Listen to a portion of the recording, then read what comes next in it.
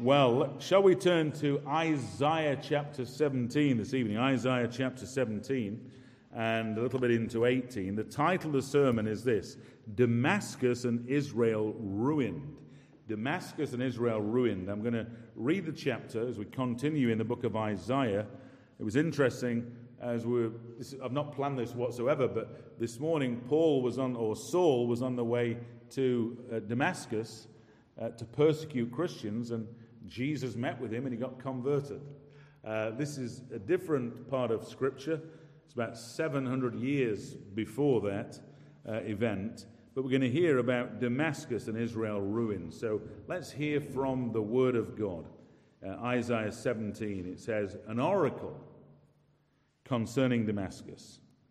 Behold, Damascus will cease to be a city and will become a heap of ruins.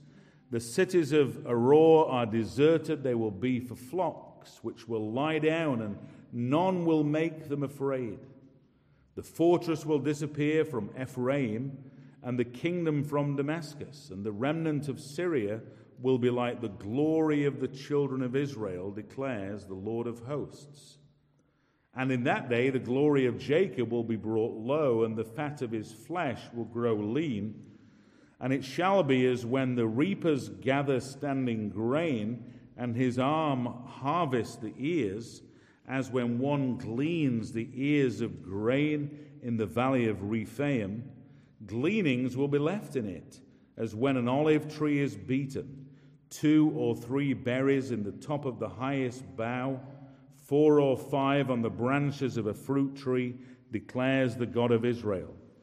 In that day," verse 7, "man will look to his Maker, and his eyes will look to the Holy One of Israel.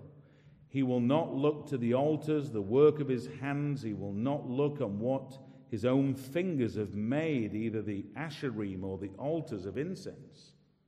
In that day their strong cities will be like the deserted places of the wooded heights and the hilltops, which they deserted because of the children of Israel, and there will be desolation. For you have forgotten the God of your salvation, and have not remembered the rock of your refuge. Therefore, though you plant pleasant plants, and sow the vine branch of a stranger, though you make them grow on the day that you plant them, and make them blossom in the morning that you sow, yet the harvest will flee away in a day of grief and incurable pain.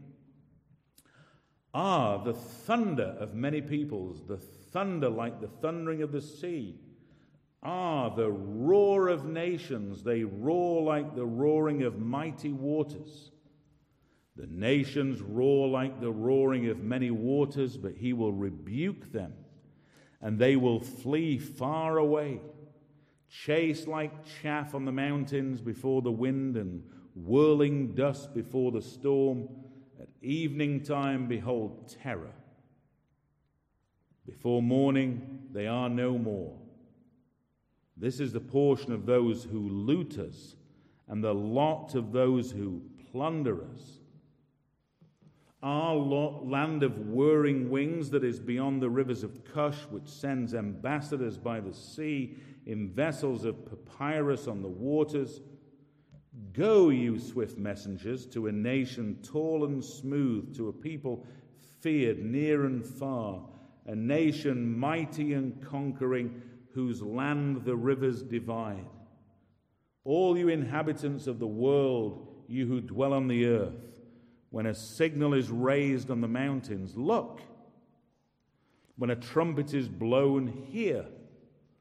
For thus the Lord said to me, I will quietly look from my dwelling, like clear heat in sunshine, like a cloud of dew in the heat of harvest. For before the harvest, when the blossom is over, and the flower becomes a ripening grape, he cuts off the shoots with pruning hooks, and the spreading branches he lops off and clears away. They shall all of them be left to the birds of prey of the mountains, and to the beasts of the earth, and the birds of prey will summer on them, and all the beasts of the earth will winter on them. At that time, tribute will be brought to the Lord of hosts from a people tall and smooth, from a people feared near and far, a nation mighty and conquering, whose land the rivers divide, to Mount Zion, the place of the name of the Lord of hosts. The title of the sermon tonight is Damascus and Israel Ruined, but I've got two headings for us this evening. Heading number one is Damascus and Israel Ruined, but the weight of this sermon actually is in the second heading. And it's this: hallowed be your name. Because chapter 17 and 18 teach us that Damascus, the nearby nation, capital of Syria, and it mentions Ephraim, which is Israel, the northern tribes. Both of them will be judged and both will be ruined. But what's the main learning point from chapter 17 and chapter 18? It's the revelation of 5 wonderful names of who our God is.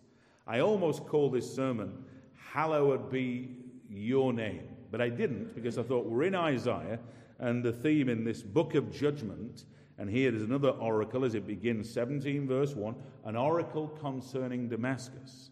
And whenever you find the word oracle, and other Bible translations call it burden, our ears should prick up, because judgment's going to be there. But rarely is there judgment without there also being mercy as well. So let's get straight into this sermon this evening with the first heading, Damascus and Israel Ruined. Ruined. Notice in 17 verse 1, behold, Damascus will cease to be a city. And it says the cities of Aroer, verse 2, are deserted. But notice in verse 3, the fortress will disappear from Ephraim. Ephraim. In other words, Ephraim is a representative for the northern tribes. And both of them are going to be ruined. Why? They come into an unholy alliance, these two nations, Damascus and Syria and Ephraim, the northern kingdom. And it's an oracle, but it actually speaks about both of these two nations. And it was Assyria that came against them, the Assyrians. So you're saying, well, it says, behold, Damascus will cease to be a city. Well, hang on, 700 years later, Saul went there and got converted there. But it's saying the Assyrians will come, and it'll be the downfall at that time of the power of Damascus. But guess who's swept into this? By their own fault, verse 3, the fortress will disappear from Ephraim. The northern tribes will also be judged. They were generally at that time, the northern tribes, we often would call them, the northern tribes, and then you got the southern tribe mainly of Judah. And what we learn here about these two peoples being judged is how the judgment falls upon the people of God.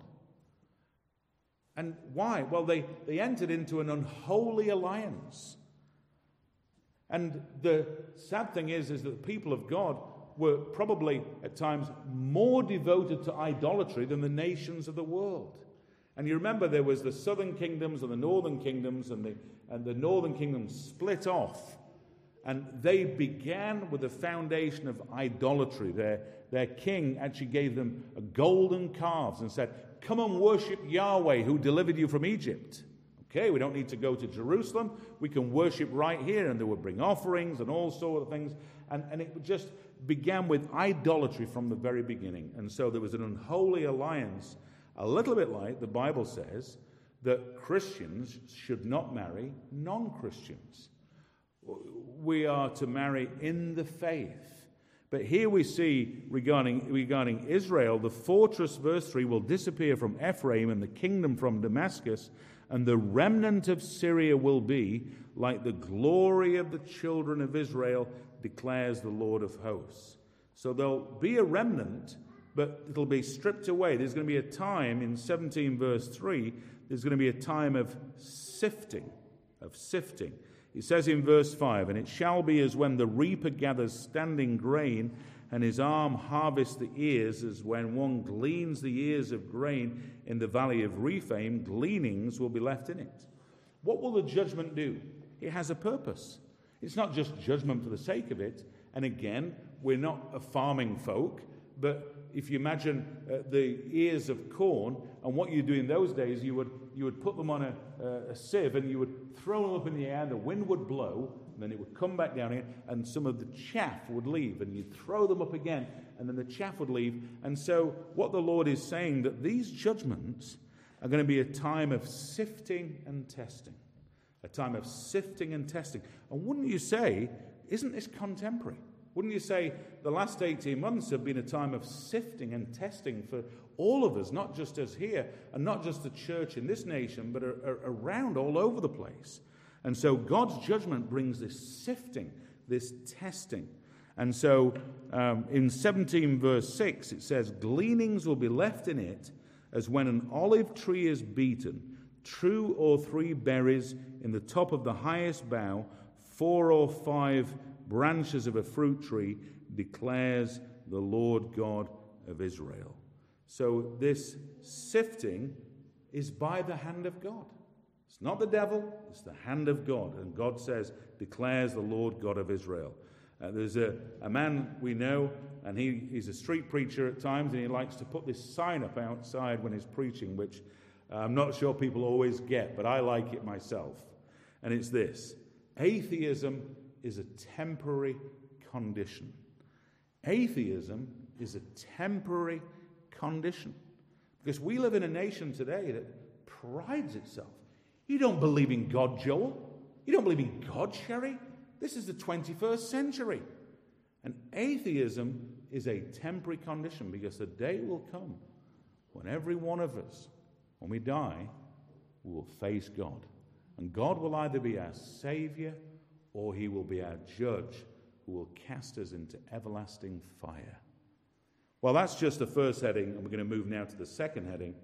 We've now settled that Damascus and Ephraim, Israel, the northern tribes, are going to have a downfall together. But our second heading is, hallowed be your name, which you remember from the Lord's Prayer. And in the midst of this judgment and these chapters, we get 5 beautiful names. And for children that are taking notes, let's see if you can not only take notes of these 5 names, but let's see if you can remember them during this week. And the first one is in chapter 17 and verse 7. It says, the first name of God that's revealed, and we're going to see why there's a purpose. This name of God is revealed, and why it's revealed probably first. In that day, man will look to his Maker, and his eyes will look on the Holy One of Israel. The first name of God here that God now brings in this oracle is that the Lord is the Maker, our Maker. Now, what does it mean by the Lord is our Maker? And it's translated deliberately Maker because we think of God now as God being our Creator. He's not only the Creator of Christians and of people in the church, but of every single human being. And the problem was that we see in this prophecy that part of the reason of the judgment is that people forgot that the Lord, the covenant Lord, is our Maker. Now, the truth that God is our Maker, which is Creator, but specifically Maker, is found 3 times in the book of Isaiah. And why is that, do we think? Because when people lose sight that the Lord, not simply God in a general sense, but the Lord of the Bible is our Maker, if you lose sight of that, people will slide and turn into idolatry, and they will make idols for themselves, which is what we find in Isaiah. We find times when the Lord says, why have you made these idols yourself? Because people forget that the Lord is our Maker, and therefore they make idols themselves. But the Lord is saying that he is our Maker. And therefore to forget this is disastrous for any people, anywhere, in any generation, including not only in the world out there, but also in the church. This is a truth that's always under attack. I heard a terrible statistic, is it a statistic, only just, I don't know, in the last few years, not many years, last few years, and I was told of a certain evangelical conference in England that happens, and this man said to me, and I don't know how true it was, but he said, Kevin, I do not think that 50% of those evangelical ministers today believe in a literal Adam. That is disastrous. Disastrous. So what happens when people turn away from believing in the plain teaching of Genesis chapter 1, 2, and 3?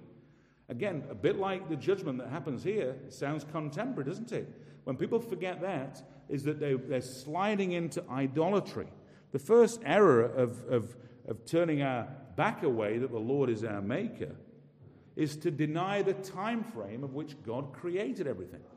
God not only created the heavens and the earth, but he created the days through which he would create everything, and he created everything in 6 literal days. And this is not an allegory, it's not like a children's story, it is what the Word of God teaches us. What's the second error? Once you begin to lose a grip on that, ideas such as theistic evolution come in, which is actually a contradiction.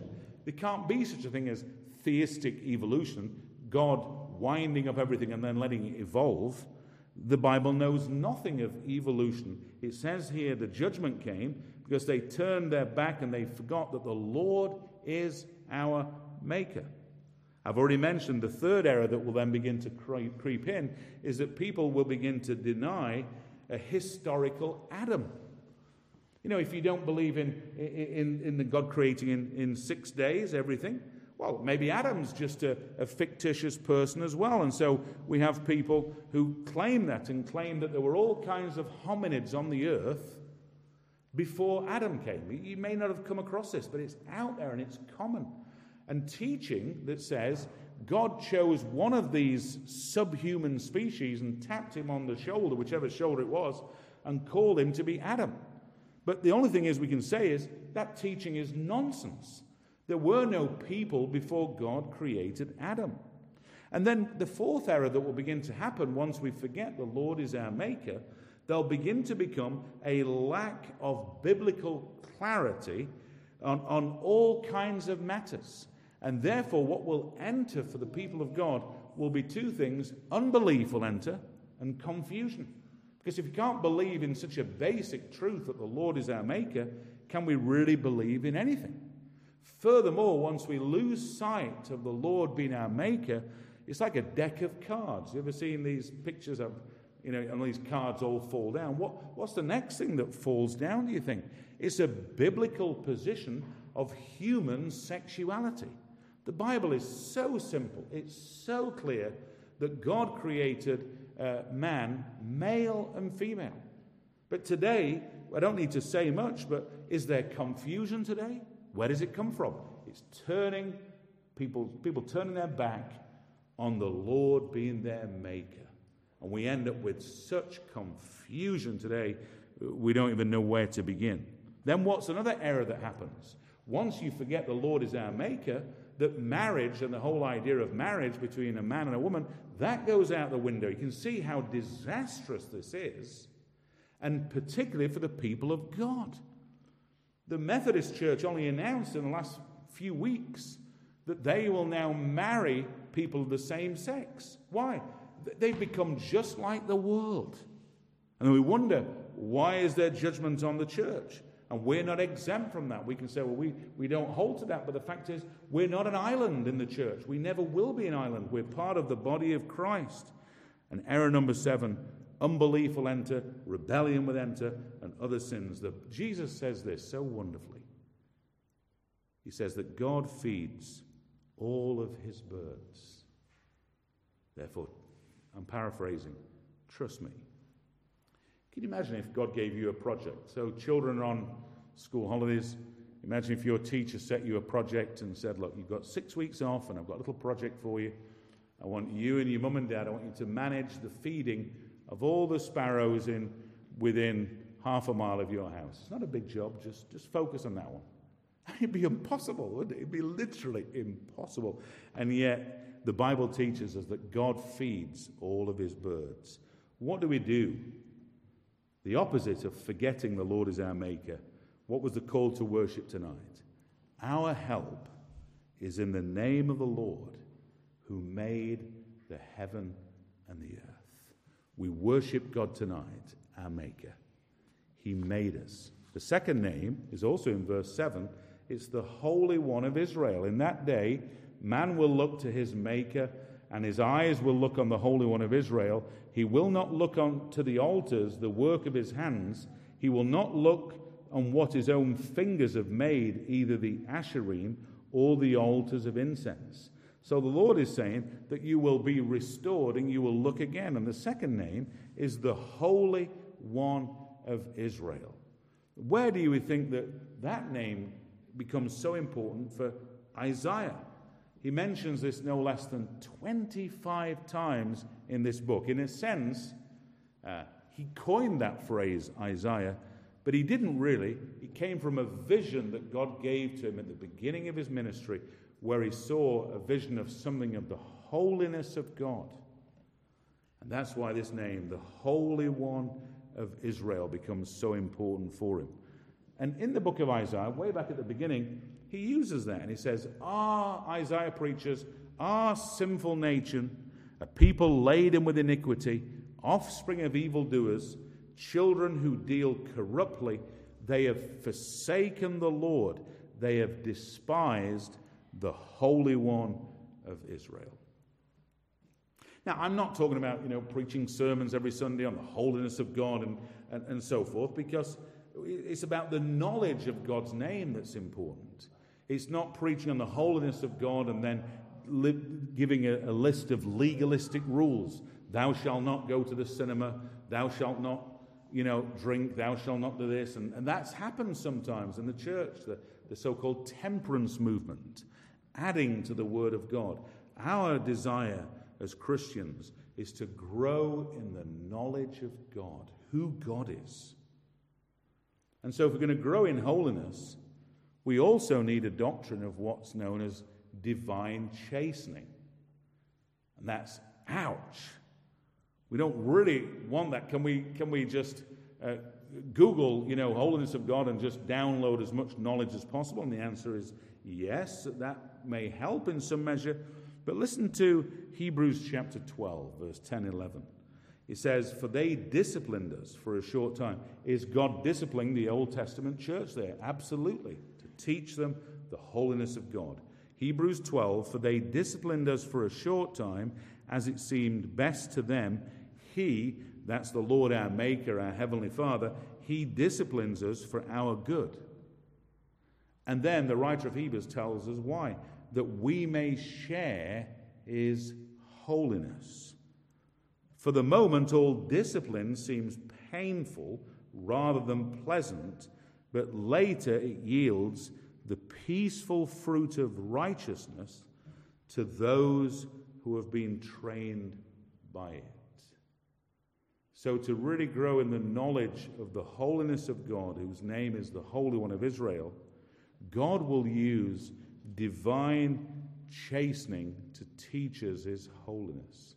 His holiness is not a list of legalistic rules. It's God revealing it to us. And we need a healthy and joyful doctrine of divine chastening, both individually, but also corporately. Because God said here the judgment would come upon all those northern tribes. Well, let's move on to 17 verse 10. What can we glean there? Let's see, children, if you can think of the third name that we get here. It says, for you have forgotten. They've forgotten a lot. And here it says, for you have forgotten the God of your salvation, and have not remembered the rock of your refuge. Therefore, though you plant pleasant plants and sow the vine branch of a stranger. What's the third name that we learn here that God is giving in this prophecy of judgment upon Damascus and Israel? It's this wonderful name, the God of your salvation. Can you say tonight, this God who's our Maker, this God who's the Holy One of Israel, He's also the God of my salvation. The God of my salvation. Yet sadly, the Lord says, for you have forgotten the God of your salvation. Not simply the name, but forgotten the God who is the God of the Bible. They'd completely forgotten about him. Imagine forgetting about God, not just for a few weeks, but for months and years. Is there any wonder then that judgment came? Is there any wonder? And so we see this name of God. But we thank God that for us today, the church is made up of every tribe and tongue and nations and peoples who are called to be salt and light wherever the church is found. In the old covenant there, Israel was specifically, and Judah were bound in a covenant with God. But it's not the same for us today. Things have moved on. The church is bound in a covenant with God, but we're called to be salt and light everywhere, to give glory to the name of God. And here's one of the names. He's the God of your salvation. How do you feel when you hear the word salvation? It's kind of like a baby. I've never been pregnant, of course. I'm a man. But it's almost like a baby that leaps in my womb, because the name of Jesus means God saves. The name of Jesus means God saves. And so it's never a sin to be excited about Jesus at the name of the God of your salvation. Is there any wonder that there's judgment that came upon them? And so those nations cease to exist. We think, does that happen today? Well, people like me can say absolutely. In fact, I was just looking at a map in the last few days, trying to think about how to pray for the Democratic Republic of Congo. To find in my map, it wasn't called that. It used to be called Zaire. And some of you may never know that, but it used to be called Zaire. That country doesn't exist in the same way. It's changed its name. But also a nation like the USSR. Anybody remember the USSR? Used to fill 25% of the world's planet under that flag. What about nations like Yugoslavia? They don't exist anymore. And so these things happen. But coming back spiritually, the third name for us is the God of your salvation. Let's look to the God of our salvation. The fourth name is this, 17 verse 10. It says, "I have not remembered the rock of your refuge." What a wonderful name that is, rock. It's not a tiny pebble or just a little rocky outcrop in Derbyshire. This is God Almighty, who's likened to be a rock that cannot be shaken. God cannot be shaken. And furthermore, he's the rock of your refuge. What a great title as we worship God on this Sabbath evening. Psalm 5, it's found all the way through the scriptures, this kind of idea of God. Psalm 5, "But let all who take refuge in you rejoice. Let them ever sing for joy and spread your protection over them, that those who love your name may exult in you. For you bless the righteous, O Lord. You cover him with favor as with a shield." I don't know what you're facing right now. I don't know what you're going to face this week. But be encouraged, O Christian. 17 verse 10. "Let us not do what Israel did, that they have not remembered the rock of your refuge." Let's remind ourselves this evening, the God that we worship, who is invisible. We can't see God. He's invisible, but he's the rock of our refuge. Now, who was this an important name to? King David. King David, maybe 200 plus years before Isaiah, it became one of David's favorite titles of his God. And so let us walk by faith and encouraging ourselves in the Lord with this name of God, who is the rock of your refuge. In Deuteronomy 32, it's used 5 times of God being a rock. Psalm 27 verse 1. Some of you maybe love Psalm 27. What does it say there? "The Lord is my light and my salvation. Whom shall I fear? The Lord is the stronghold of my life. Of whom shall I be afraid?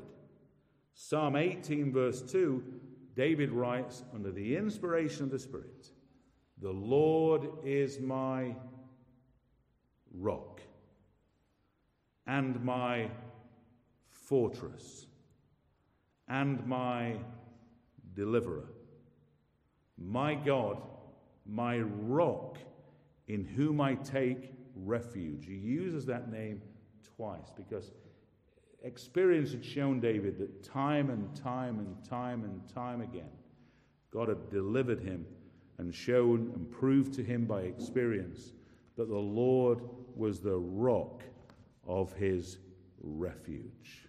And we can say the same thing. And fifthly, for children taking notes, the fifth name here, we'll look at 18 and verse 7, is the name the Lord of Hosts. The Lord of Hosts.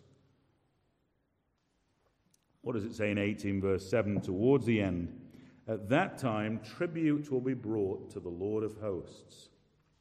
From a people tall and smooth, and from a people feared near and far, a nation mighty and conquering, whose land the rivers divide, to Mount Zion, the place of the name of the Lord of Hosts. What does the name of the Lord of Hosts mean? You could translate it the Lord of Armies. But what does that mean? It means the Lord who can do whatever he wants. The Lord who has the resources to do whatever he wants. Doesn't need to consult us. And so this name of God comes again, but furthermore, there's a sense of we're walking on holy ground as we think of this name. Why is that? Well, when Isaiah was transported in this vision, where God gave him this vision of the holiness of God in heaven, and he saw Christ, or the second person of the Trinity, the Lord, on the throne in heaven in this vision. And then he hears the seraphim, and what did he hear? He didn't see God, but he heard, holy, holy, holy is the Lord of hosts. And so he heard this seraphim announcing this name of God. And therefore, as we think about this name, the Lord of hosts, this is something that God himself, who has revealed about himself. Whatever you face this week, O Christian, know the Lord of hosts is with you. He'll never forsake you.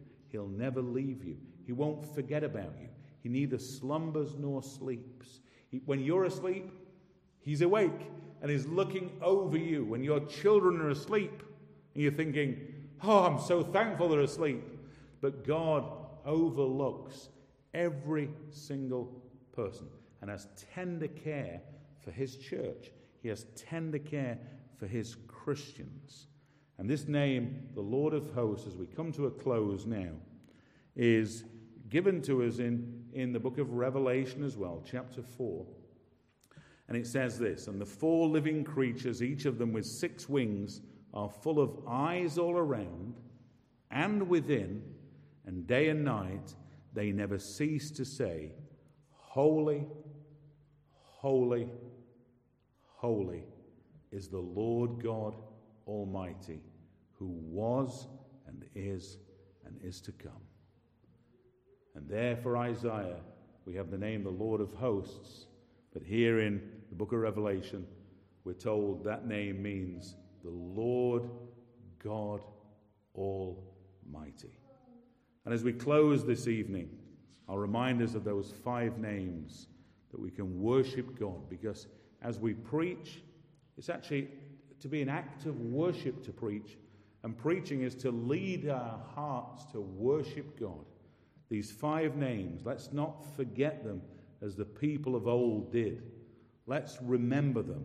The first one is the Lord our Maker. The Lord our Creator. The Lord our Maker. Number 2, the God whom we worship is the Holy One of Israel. The Holy One of Israel. Thirdly, this God is revealed in this chapter to be the God of your salvation. When he begins a work, he completes it. Fourthly, the God that we worship is the rock of your refuge. The rock of your refuge. And fifthly, we worship tonight the Lord of hosts. Amen.